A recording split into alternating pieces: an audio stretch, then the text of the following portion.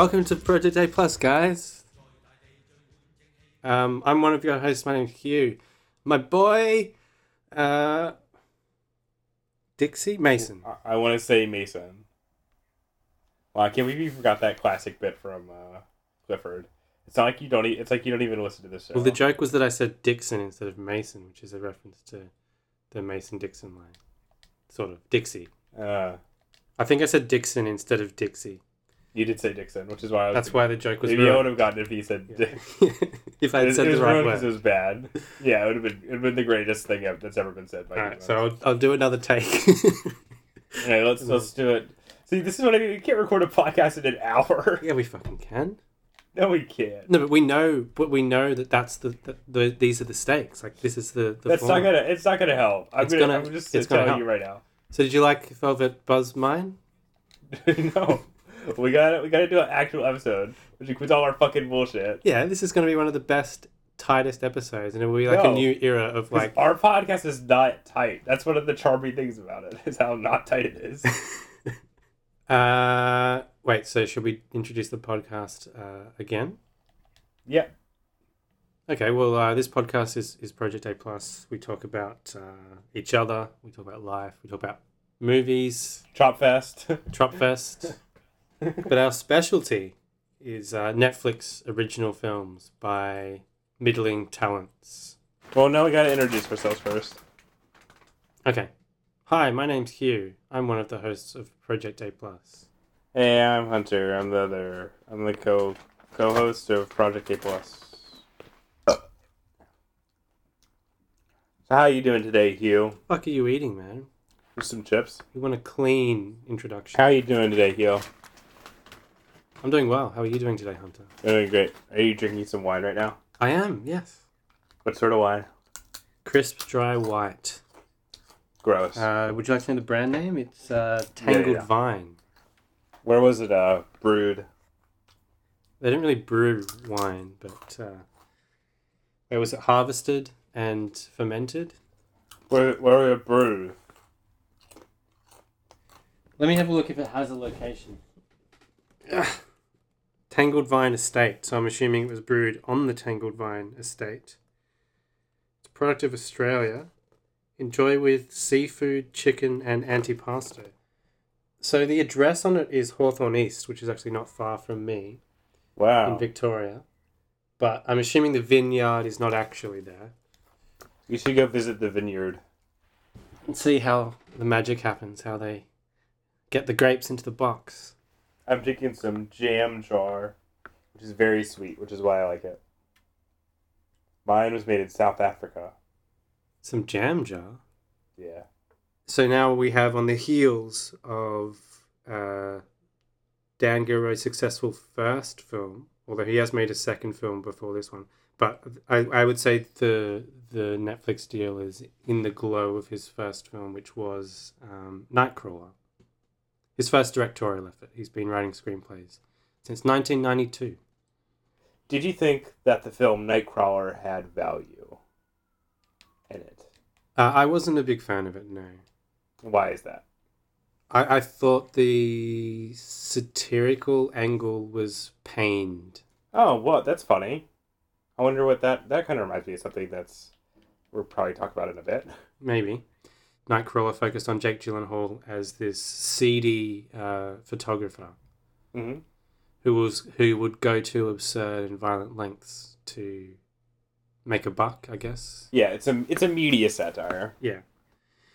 But it also functioned as a mood piece with elements of horror to distinguish itself from just a pure comic satire or something. I think you'd agree with me that the elements of the film that are not satirical are much more successful than the elements that are. Yes, yeah. There are a couple of sequences that are well handled. And I think Jake Gyllenhaal gives a good performance in it too. I didn't like Jake Gyllenhaal's performance in that particularly. I will say it's very mannered. But I will, it's incredibly mannered. But I think it was intentionally mannered, and I thought, as a mannered performance of someone who is mannered, I thought it was good. But I should qualify my judgment of Jake Gyllenhaal by saying that I don't normally find him that appealing as an actor. So I might just have a bit of a Jake Gyllenhaal problem. So Dan Gilroy then went on to make another film that I hadn't heard much about, actually. So I was surprised this wasn't the film that... He got a lot of negative buzz when it was released. He got mixed reviews, which is Roman J. Israel Esquire, otherwise known as Inner City. It got some very positive reviews, actually. Yeah, I think that a lot of the reviews praise Denzel Washington's performance, but say that the film surrounding it wasn't quite up to it. That's like saying the film was on. Yeah. The camera functioned in this movie.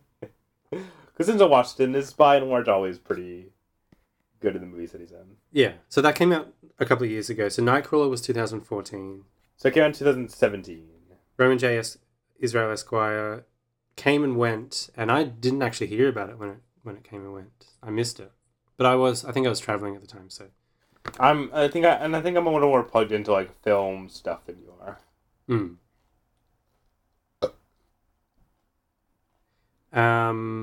And then we have 2019's Velvet Buzzsaw, which premiered at the Sundance Film Festival this year, and then distributed via Netflix.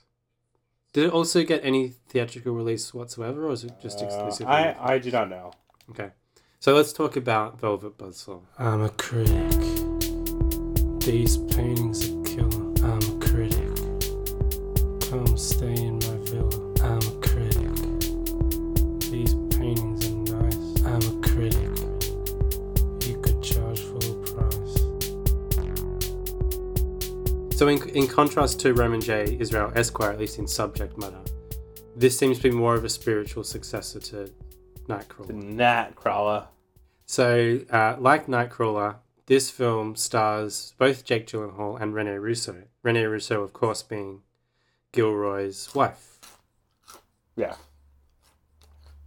It's a little bit of nepotism there. A little bit, but I don't know if I feel... I don't know, like Rene Russo's career has not been especially strong recently. Hence the nepotism. Yeah, but I don't feel so bad about her being cast in this.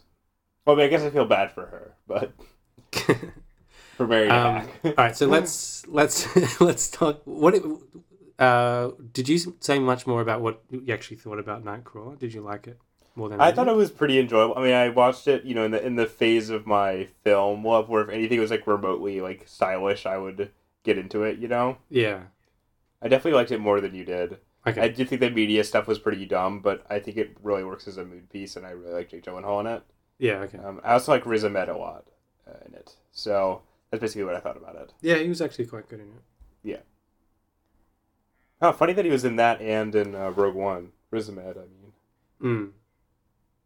Anyway, which is written by Dan Gilroy's brother, Tony Gilroy.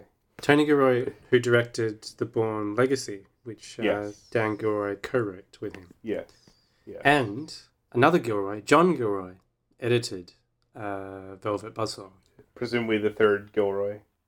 Velvet Buzzsaw is centered in the art community, and it's an ensemble piece. So we do follow a number of characters who represent different functions within this community.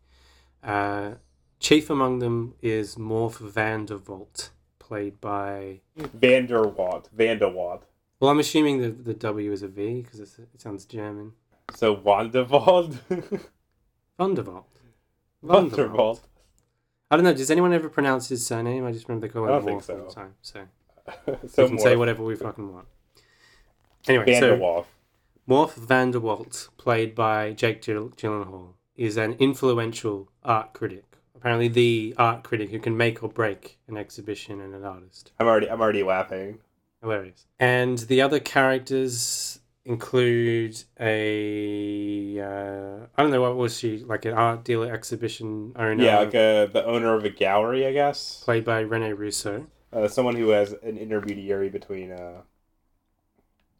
people who buy art, rich people who buy art, and artists. Well, she's like an art agent in a way, because she represents the artist. Like they sign with her, and she exhibits them, and blah blah blah. And I think she has the gallery. She's a gallery, yeah. Whatever it is, I don't really know that much about the art. What is her name?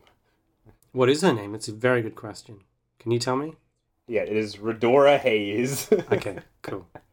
Perfect. Just two good names right off the bat. Is it Zor Ashton, who is Josephina, who is... Yes. That's like the third lead. They're like the three lead characters. They're the three like focal people. And she's initially an assistant. And there's some other characters surrounding them. But the main thrust of the narrative is that Josephina comes across a dead person in her apartment who turns out to be... Well, in her apartment complex. Yeah, in her apartment complex. Not in her apartment. No, not in the room of her apartment. In the spaces between the apartments in the apartment complex, she finds a dead man lying there. Yeah. Doesn't matter. It really doesn't matter. This is all you need to know. There's a dead person she finds. Turns out that person is a reclusive and troubled artist. Uh-huh. And she discovers from the movie... whatever. Whatever? What? It's like you didn't even watch the movie. Dees. Vetral Dees. Vetral Dees, right. And there's some... Just one more time. Vetral Dees. Vetral Dees. There's some moving people removing his stuff, and they tell her that he left specific instructions to have all his artwork destroyed. So she ends up in his apartment because there's a cat. And she notices and she's like, wow, this artwork is amazing. This can't be destroyed. So she takes it all. And apparently it's amazing art. Everyone says so. Morph assesses it and he's like, this is amazing. This is brilliant. It puts her in good stead with Rene Russo, who muscles in on it when she finds out about it. And they work together and blah, blah, blah. You know, so there's this amazing new artist and there's various rival galleries and factions trying to find out about it and find out about this artist and try and undermine their rival or whatever. You know, all that sort of machinations about the art world. Yeah. But it turns out it's the artist. What's his name? Vetral Dees. Vetral Dees. Vetral Dees. What about him? He had a very troubled upbringing. Murdered his father, reportedly. Yeah. Went to some experimental mental asylum where they were subjected to illegal treatments or something. Well, I forgot about that part. And then he apparently killed one of his co-workers and blah, blah, blah. You know, he was a nutcase. Yeah, he's a bad guy. And then he wanted all his artwork destroyed. So karma comes back to bite these people who attempt to profit off this disturbed man's art. This Mr. Dees. In the form of paintings that come alive and kill them. Yeah. The end. Uh-huh. Wait, Hugh. I thought this movie was an hour and 45 minutes. There has to be more than that. Haven't we been talking for an hour and 45 minutes? It felt like it. It's 26 minutes. That's the plot. I mean, there are other people in it, like John Malkovich, who plays an artist who, ever since he went sober, is not good at art anymore. Yeah. Just like you. Yeah. That's why I'm so good at art currently. Because you're drinking on the job. That's why our podcast is getting better. I want to hear your opinion of this film first. Oh, I thought it was nigh unwatchable. Except for... Okay, no, I'm going to amend that statement a little bit. For the first 45 minutes, I was like, this is literally the most insufferable film we've watched for the podcast. Which is no small feat. Wow. No small feat. But I did... it sort of turned around itself a bit when people started getting killed. Mm-hmm. And I enjoyed some of the kills. Not that the first one was pretty lame, where the guy gets dragged into the monkey, whatever, who cares. But when Toni Collette got chopped up in the thing, I quite enjoyed that. And I liked when Jake Gyllenhaal got murdered by a dumb art robot. I thought that was really funny. I did not like what's her name? I didn't really enjoy. Both Josephine and Redora Hayes, his character. They both had pretty lame deaths, but I enjoyed the two ones that I mentioned quite a bit. Besides that, I thought this movie was really bad, and I really hated it. And what did you think? Well, I'm glad you went first because this is playing out like I hoped it would, perhaps. Because I think I'm going to be a little bit more positive than you might expect about this film. That's funny. And for some curious reasons, because on paper, a lot of this is dreadful. Like it really is. Yeah. And in execution, let's be fair. Yeah, and in execution. But I'll get to the execution side of it. Like this seems to be somewhat engineered to enrage me, right? Like this seems like the sort of crap I hate, like this type of satire. So again, moving from his first film, Nightcrawler, which looked at the media, the seedier side of news media. What's another shitty subject I can tackle that will that I couldn't care less about, and that's like a satire of the art world. Like his next film should be a satire of Hollywood. Like that's where we should go from there. Yeah. He should remake The Player. He talked about The Player as being an inspiration for this film, in fact. So there you go. That's funny. But anyway, so the thing is, and I was and seeing the trailers, like seeing Jake Gyllenhaal dressed up as this ridiculous art critic with his Coke bottle glasses. Yeah, I was like, this is going to be an insufferable film with an insufferable, like, ridiculous performance by Jake Gyllenhaal at the center of it. And yet, I will say that somehow I didn't find it unenjoyable. Wow. I mean, neither did I. And I will say, like, sort of the flip side of you, I will say that I kind of enjoyed the lead up. And really? By the time people actually started getting murdered, wow, it got less interesting to me. That's crazy. Or at least after certainly by the time, okay, spoiler alert, by the time we get to the lead up to the final 3 murders of the lead 3 protagonists, it's lost all tension or anything, and it's just kind of like the logical conclusion to what they've set up, and it's just kind of boring. Yeah, it's not enjoyable. No, but I agree. Like at a point where like there's the Toni Collette murder and that sort of stuff, it's kind of the peak of the film, and then it has nowhere else to go, essentially. Yeah. So kind of up at, like the lead up to that point, I was like, I don't actually hate this. That's crazy. What did you point to it as something that you enjoyed? I don't know why. Like, so first of all, there's a thing that affects most of these Netflix productions. And I don't know if it's just the fact that I am watching it on a TV, but they look like the budget is less, and the production value, I should say, the production values are lower than you'd expect from a film that you'd see in the cinemas. It actually looks that way, right? For sure. Like it looks cheaper than Nightcrawler, even if it may not have been. But there's something about it that feels like television. Like it just didn't have a particularly illustrious cinematic look to me. No. It kind of looked flat. And pretty much all Netflix original films are guilty of this, I think.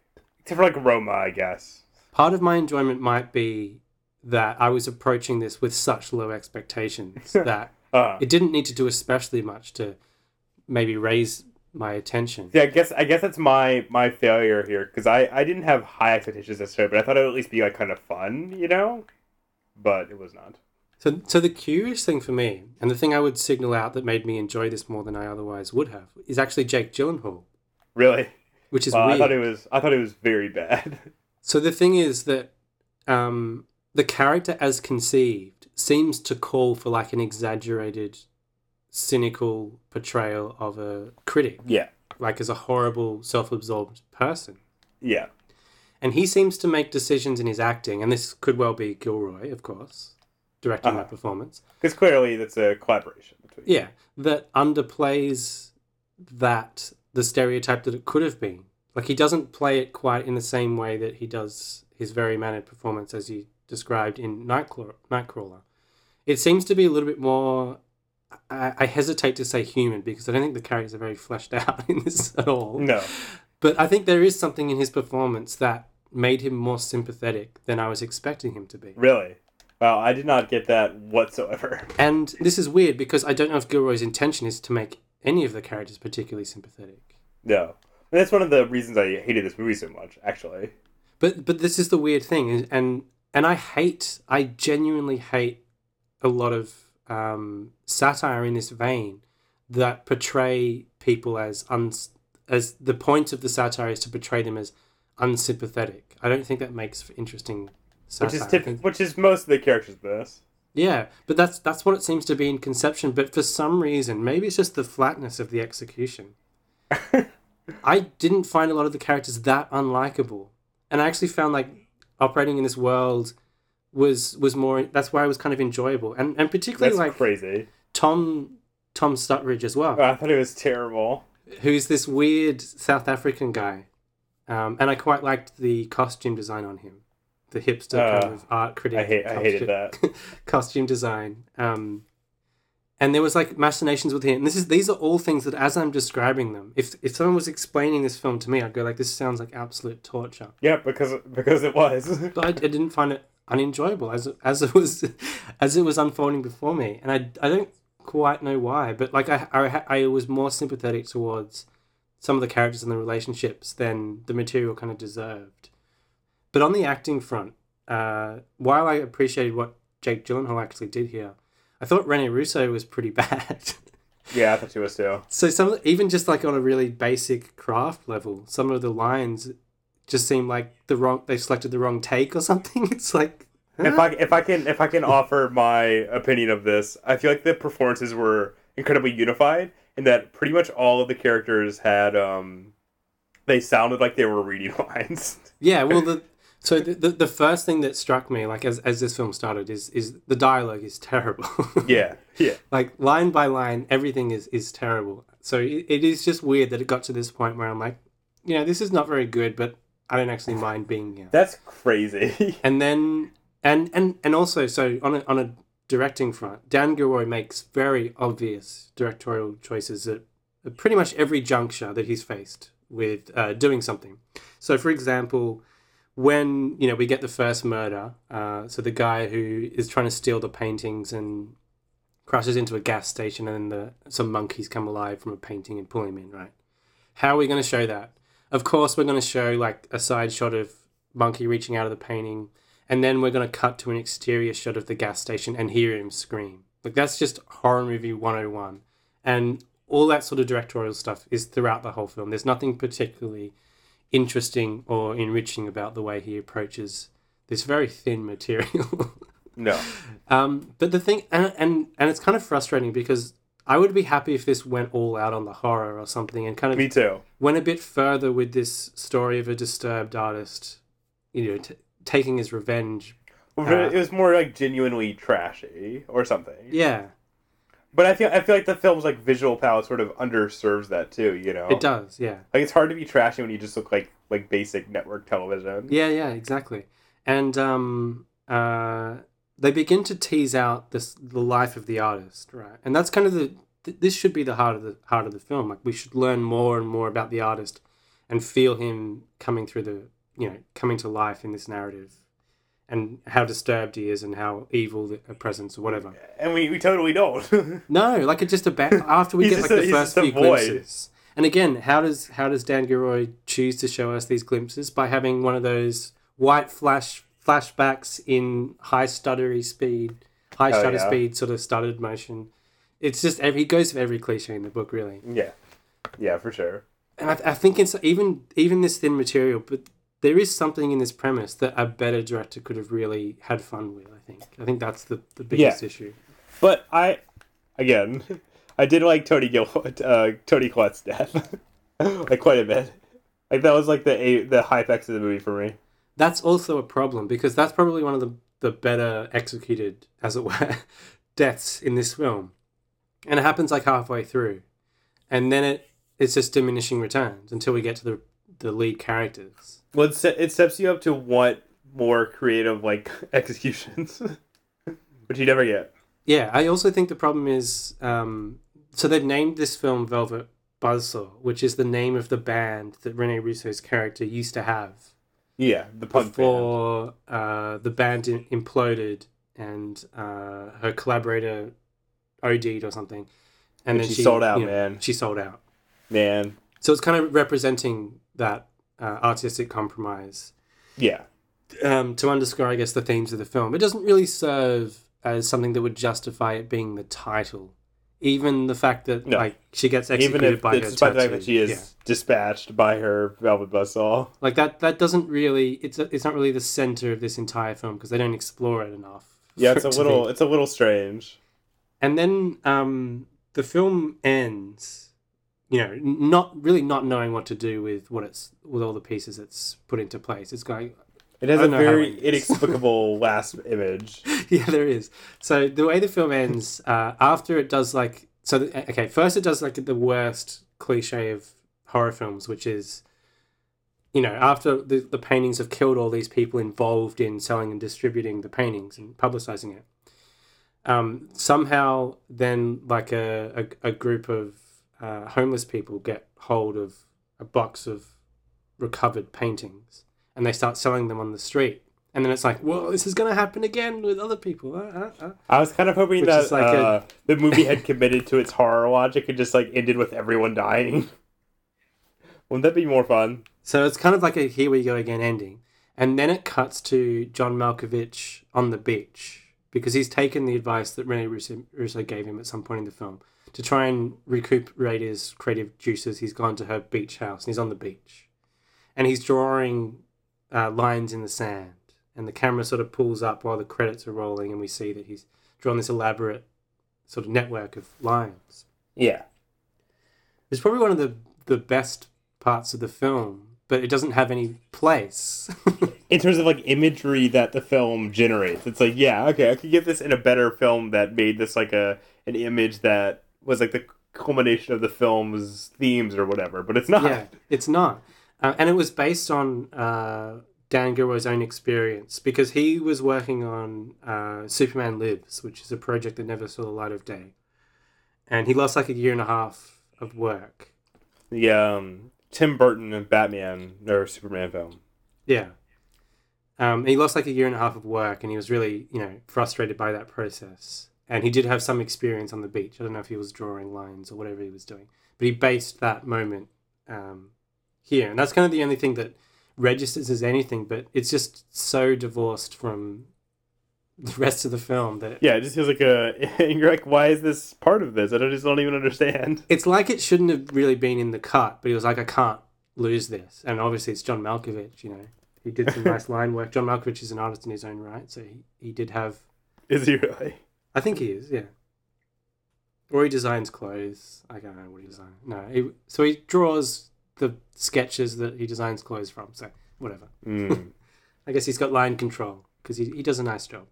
If those were indeed drawn by him, and not just production assistants. Yeah, anyway, this film is pretty bad, I will say. But, and yet you defended it. I won't say I won't say I had a bad experience overall, at least for half of it. Wow. I completely disagree with you. I thought it was so hard to watch. See, I think the interesting thing about what I was responding to is that it's kind of... I don't think it's what Dan Gilroy was intending. No. It's just the way... It might just be the failures of his execution made me enjoy it more somehow. That's weird. Because if you're going for this kind of artwork satire, it was a little bit too toothless or something. Yeah, I mean, I don't really know. I mean, I guess it's just trying to say, people should exploit artists. That's, the message of the film, right? Yeah. Or they will kill you with their paintings. Yeah. Yeah. That's it. Good film. Great film. What did you think of the names of the characters? I didn't have a problem with it because it's clearly in keeping with the level of realism on display, I guess. I will say, I think having the characters be named as such and be such ridiculous caricatures for the most part, in my opinion anyway, sort of it almost ruins the horror movie part of this film for me. Because it makes me feel like he wants me to enjoy watching them die, right? Mm. Nothing will make me disenjoy something more than if I know that the person who is directing it makes me want to enjoy it, let me have a genuine reaction to watching them. You didn't like John Don Don? No, I didn't. Yeah, what did you think about the art in the film? Because that was actually a point of enjoyment for me, is them reacting ridiculously to this terrible artwork. I mean, that's always a problem in films when they're portraying something that's supposed to be great in another medium. This is the old Studio 60 on the Sunset Strip problem, right? And it is funny. It is funny in Studio 60 as it is funny here. where they're like, "This is the greatest sketch of all time," and then it's just like cuts to like something that's like, "What?" Like somehow he's able to, but somehow even Aaron Sorkin is able to write a worse SNL sketch than SNL is able to write, which is quite an accomplishment in my opinion. Although, yeah, but I will say, having seen some SNL sketches, it's not that far off. It's really pretty close. But just the, I mean, the discontinuity between like saying something is like genius and then watching it and seeing it's just like this average like it's really funny. But the problem is with that too is I can read that as being part of his like satire, right? It wants to have a disconnect between the art that you see in most of the film and then Visa's art, right? Or Deese's art, which is supposed to be great. But the problem is that they're not that different. No. And you could be like, oh, the having them be having subpar art for the rest of the movie is kind of like the part of the point the film was making, where it's like, oh, this hardcore, art market, it also propagates. It's just about nothing. It just propagates like terrible, bad artwork to begin with, As someone who is not especially literate in art criticism, neither am I. I will say that it didn't look especially great. No.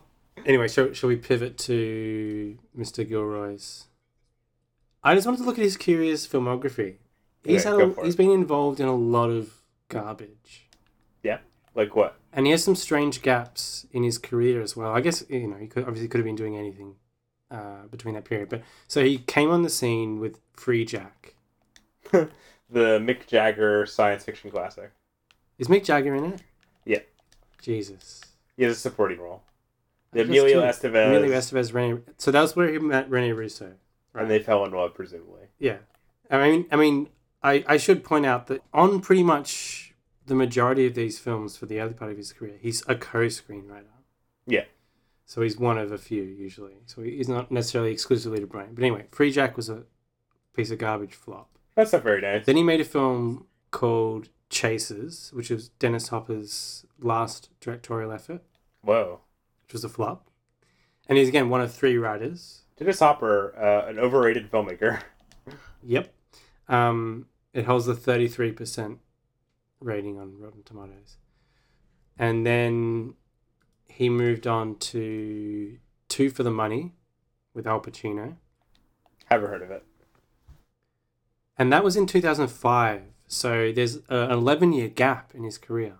Wow. After those first two flops. Where it's probably making love to Rene Russo every day.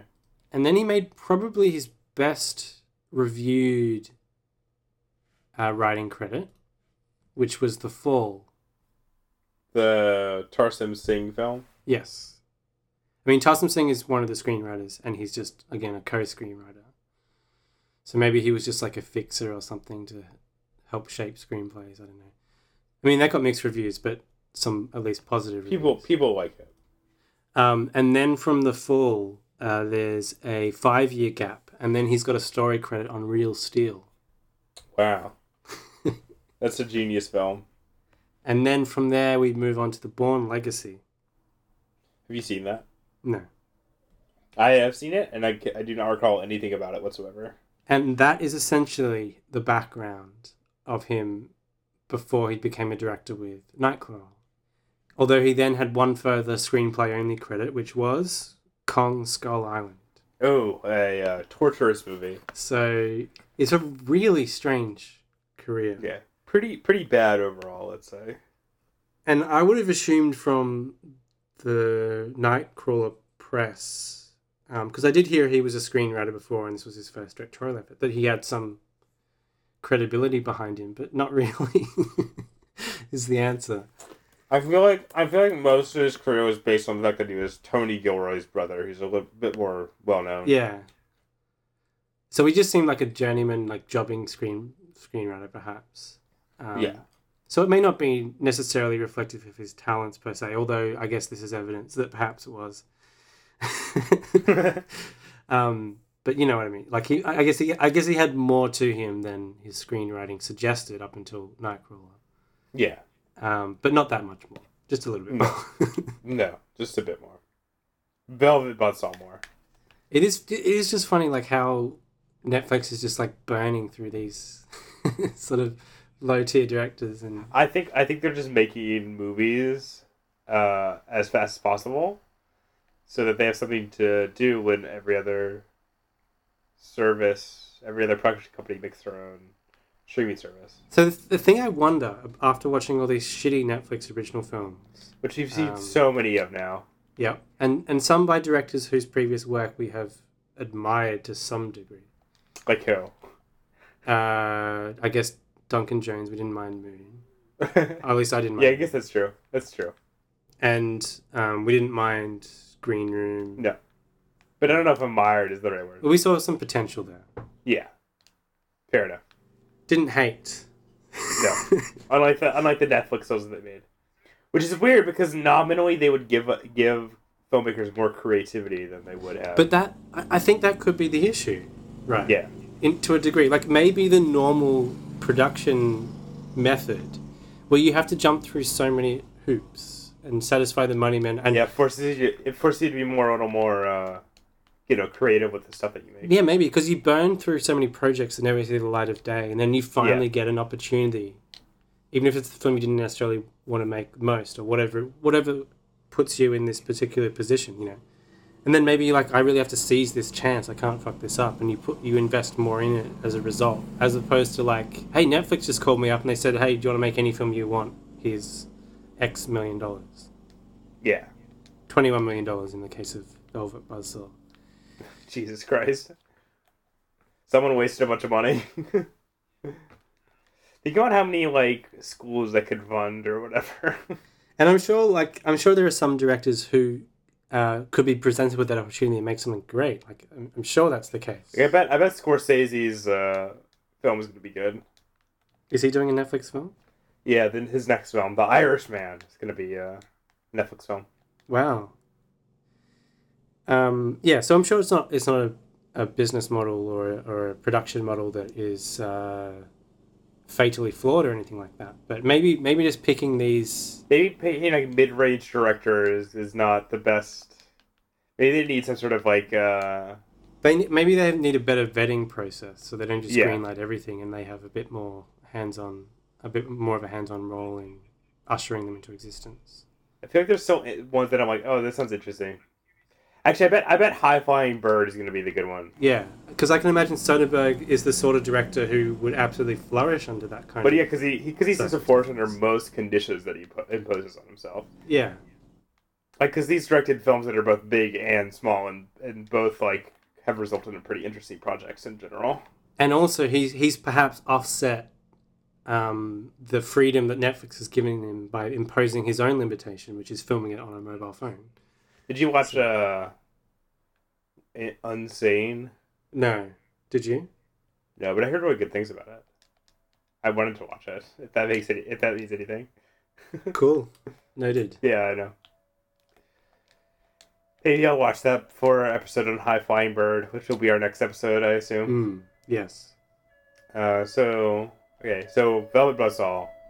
You loved it. I hated it. I loved it. Is that right? Absolutely. Is it your favorite film of all time?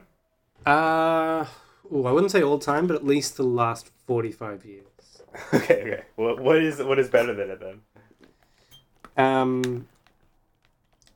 Angels Have Wings. Angels Have Wings? I don't know. I haven't heard a movie. I forgot what it's called. Angels Don't Have Wings? It's called Only Angels Have Wings. Only Angels Have Wings. I think so. Alright, so bonus features. Bonus features. Bonus features, bonus.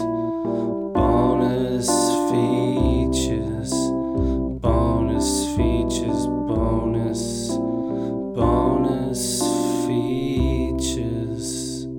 So for class, I watched a film called Chronicle of a Summer, which is a Jean Roche film, which I didn't really enjoy that much. I thought it was completely fine, but it was whatever. I'm not going to describe it at all. Just think about it as being completely fine. Okay.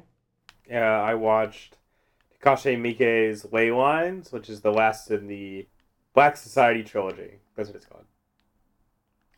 Quite good. Were these made in sequence? No, yes. Well, I mean, it's like a retrofitted trilogy as far as I understand it. Like a thematic trilogy or something. Yeah, I mean, none of the films have anything in common except for this. There are some actors and stuff. Okay. But the Black Society or the Ley Lines is probably the one that's the most explicit about its themes of like racism and stuff, which is interesting. Because you don't really watch that many Japanese. I mean, if you watch a lot of Japanese movies, not many of them are about the minorities in Japan for the most part. No. And it's a pretty well done movie. It has some really horrible stuff as is typical in Miike, I think. But it's an interesting film for sure. I watched Mikey and Nikki, which is Elaine May's film about two sort of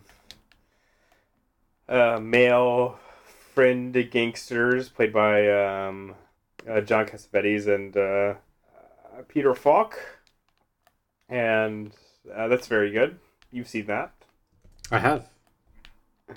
It's just a very good sort of depiction of like toxic men, and male friendship, I think, and sort of how friendships falling apart and that sort of stuff. It's very funny and stuff. There's a lot of qualities that I enjoyed. It's very well shot. It's funny, as I say. Both John Cassavetes and Peter Falk are pretty incredible. If you agree with me on that. Yeah, they're great in it. I think the performances across the board by pretty much everyone who appears are really. It really made me want to watch Elaine May's other films, which I haven't seen any of. So it was a good place to start, I think. Because it's a pretty like when you watch it, you're sort of like, oh, I understand what this is. It's just like a generic or a genre gangster picture about these two sort of likable guys, but it really unfolds in a much different way. And it's a really great supporting turn by Ned Beatty as a hitman. Yeah, he's great. And it's just a very odd but entertaining and slightly moving film, I'd say. What else did I watch? I watched Side by Side, which is a documentary about digital film, which is pretty entertaining. What is it? Side by Side? Yeah, it's like a Nicolas Cage, Keanu Reeves narrated film about the differences between shooting on film and video, and sort of the rise of digital video as being the main sort of think of the industry or whatever. It's pretty entertaining, but it's a little lightweight, I think, in part. It's a very, very sort of standard talking head documentary. And then I went and saw the Oscar-nominated shorts, which I'll just quickly go by and tell you if you should watch them or not, because they're short films. I don't want to go into too much detail because I don't want to spoil them. But I saw Bow, which was good, Weekends, which is good, and then Late Afternoon, Animal Behavior, One Small Step, Wishing Box, and Tweet, all of which were bad. That's all I watched.